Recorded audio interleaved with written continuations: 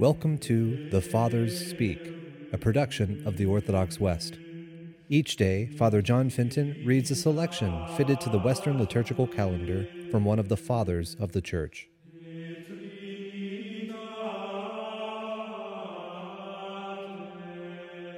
On this Feast of All Saints, let us listen to a portion of a homily by our Father among the Saints, Bede the Venerable. Today, dearly beloved, on one solemn day of rejoicing, we celebrate the feast of all the saints in heaven. In their communion, heaven exults. In their patronage, earth rejoices. In their triumph, Holy Church is crowned with glory. Their testimony becomes more glorious with honor in proportion to the intensity of their agony. As the battle waxed fiercer, the greater was the glory which came to those who fought. The more terrible their tortures, the more illustrious the triumph of their martyrdom. The greater their torments, the greater their rewards.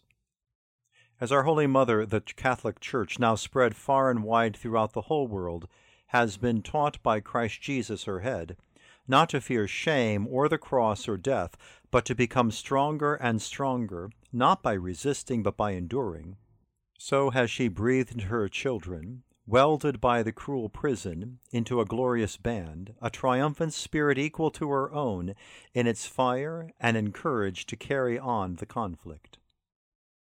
O Mother Church truly holy, whose glory God deigns to illumine, whom the glorious blood of conquering martyrs adorns, whom the white robes of virgins clothe with an inviolate confession of faith, roses and lilies are not wanting to your garlands. Dearly beloved, let each one of us fight that he may gain the high dignity of one or the other of these honors, either the white crown of virginity or the red crown of martyrdom. In the heavenly camps, both peace and war have their own garlands with which the soldiers of Christ are crowned. For the ineffable and limitless goodness of God has provided that the time of both toil and struggle shall not be prolonged unduly, nor drawn out and without end, but brief, and as I might say, of a moment. Therefore, although in this short and difficult life there may be labors and struggles, in that life which is eternal there are crowns and rewards of merits. The struggles are soon over, the rewards for merits last forever. God, in his goodness, has provided, too, that after the darkness of this life they shall see an exceedingly great radiance.